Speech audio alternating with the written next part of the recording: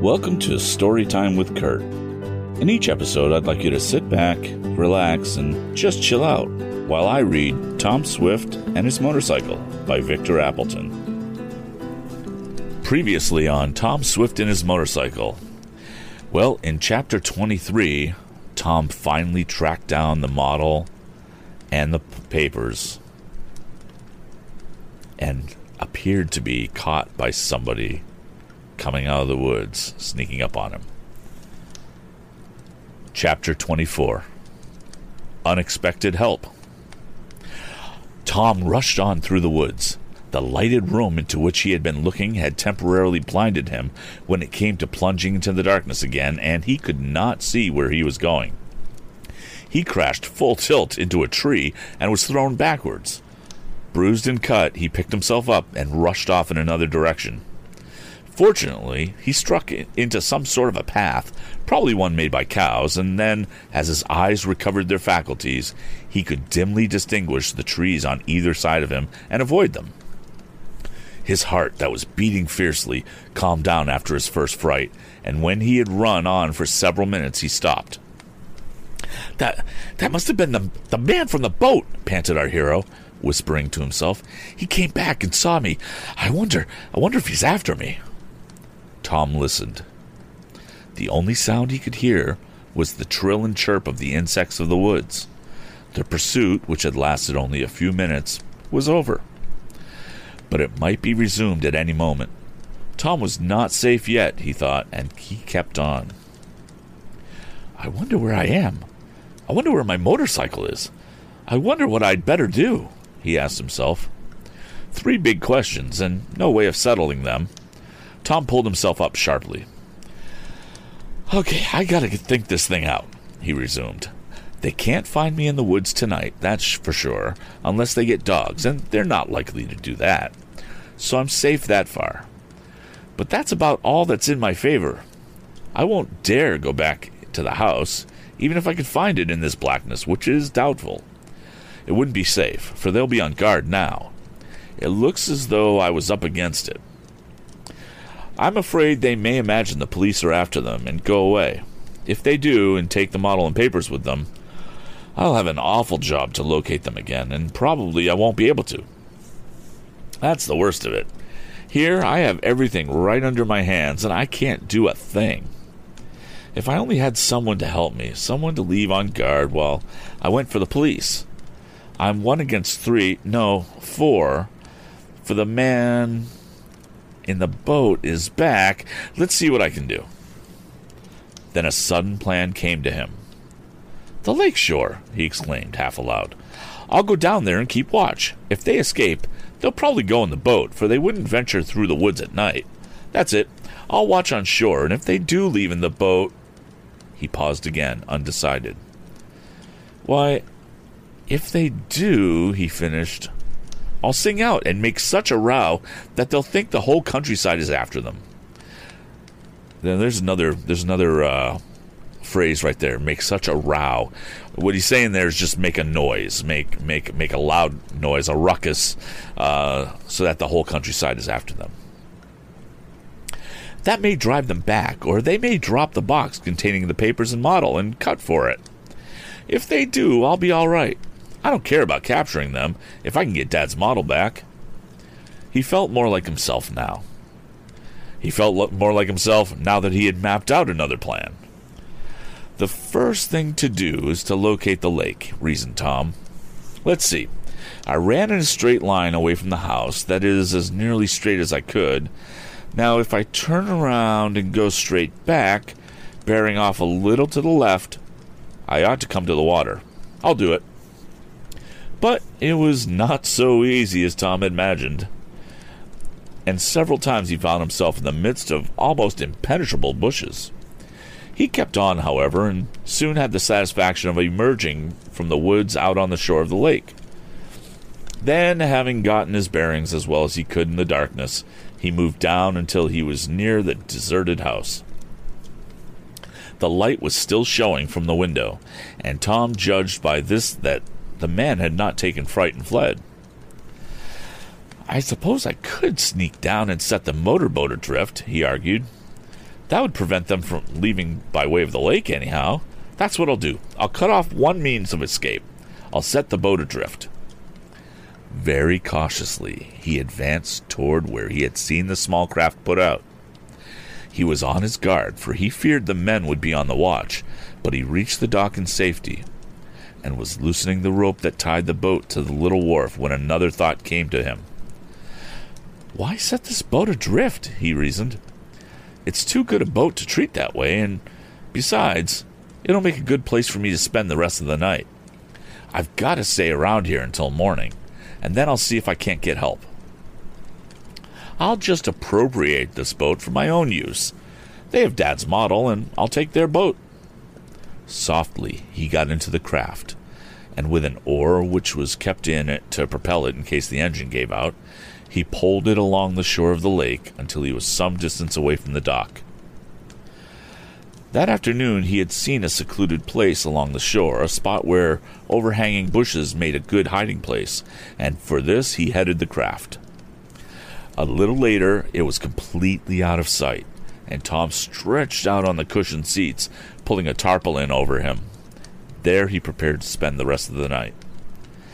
They can't get away except through the woods now, which I don't believe they'll do, he thought, and this is better for me than staying out under a tree. I'm glad I thought of it. The youth naturally did not pass a very comfortable night, though his bed was not a half-bad one. He fell into uneasy dozes, only to arouse, thinking the men in the old mansion were trying to escape. Then he would sit up and listen, but he could hear nothing. It seemed as if morning would never come, but at length the stars began to fade, and the sky seemed overcast with a filmy white veil. Tom sat up, rubbed his smarting eyes, and stretched his cramped limbs.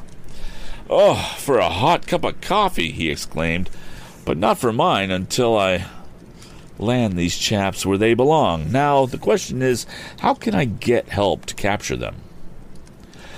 His hunger was forgotten in this. He stepped from the boat to a secluded spot on the shore. The craft, he noted, was well hidden. "I've got to go back to where I left my motorcycle, jump on that, and ride for aid," he reasoned. "Maybe I can get the charcoal burner to go for me, while I come back and stand guard. I guess that would be the best plan. I certainly ought to be on hand, for there's no telling when these fellows will skip out with the model. If they do, or if they haven't gone already. I hate to leave, yet I've gotta. It's the only way. I wish I'd done as Dad suggested and brought help, but it's too late for that. Well, I'm off." Tom took a last look at the motorboat, which was a fine one. He wished that it was his. Then he struck through the woods. He had his bearings now and was soon at the place where he had left his machine. It had not been disturbed. He caught a glimpse of the old mansion on his way out of the woods. There appeared to be no one stirring about. "I hope my birds haven't flown," he exclaimed, and the thought gave him such uneasiness that he put it from him. Pushing his heavy machine ahead of him until he came to a good road, he mounted it and was soon at the charcoal burner's shack. There came no answer to his knock, and Tom pushed open the door. The old man was not in. Tom could not send him for help. "My luck seems to be against me," he murmured. "But I can get something to eat here anyhow. I'm almost starved." He found the kitchen utensils and made some coffee, also frying some bacon and eggs. Then, feeling much refreshed and having left on the table some money to pay for the inroad he had made on the victuals, old-timey word for food, he started to go outside. As our hero stepped to the door, he was greeted by a savage growl that made him start in alarm. "A dog," he mused. "I didn't know there was one around." He looked outside, and there, to his dismay, saw a big, savage-appearing bulldog standing close to where he had left his motorcycle. The animal had been sniffing suspiciously at the machine. "Good dog," called Tom. "Come here." But the bulldog did not come. Instead, the beast stood still, showed his teeth to Tom, and growled in a low tone. "Wonder if the owner can be near," mused the young inventor. "That dog won't let me get my machine, I'm afraid." Tom spoke to the animal again, and again the dog growled and showed his teeth. He next made a move as if to leap into the house, and Tom quickly stepped back and banged shut the door. "Well, this isn't the worst yet," cried the youth to himself. "Here, just at the time I want to be off, I must be held up by such a brute as that outside. I wonder how long he'll keep me a prisoner." Tom went to the window and peered out. No person had appeared, and the lad rightly surmised that the bulldog had come to the cottage alone. The beast appeared to be hungry, and this gave Tom a sudden idea. "Maybe if I feed him, he'll forget that I'm around and give me a chance to get away," he reasoned. "Guess I'd better try that dodge on him." Tom looked around the cottage, and at last found the remains of a chicken dinner the owner had left behind. He picked up some of the bones and called the bulldog. The animal came up rather suspiciously. Tom threw him a bone, which he proceeded to crunch up vigorously. "He's hungry right enough," mused Tom. "I guess he'd like to sample my leg, but he's not going to do it, not if I can help it." At the back of the cottage was a little shed, the door to which stood open. Tom threw a bone near to the door of the shed, and then managed to throw another bone inside the place. The bulldog found the first bone, and then disappeared after the second.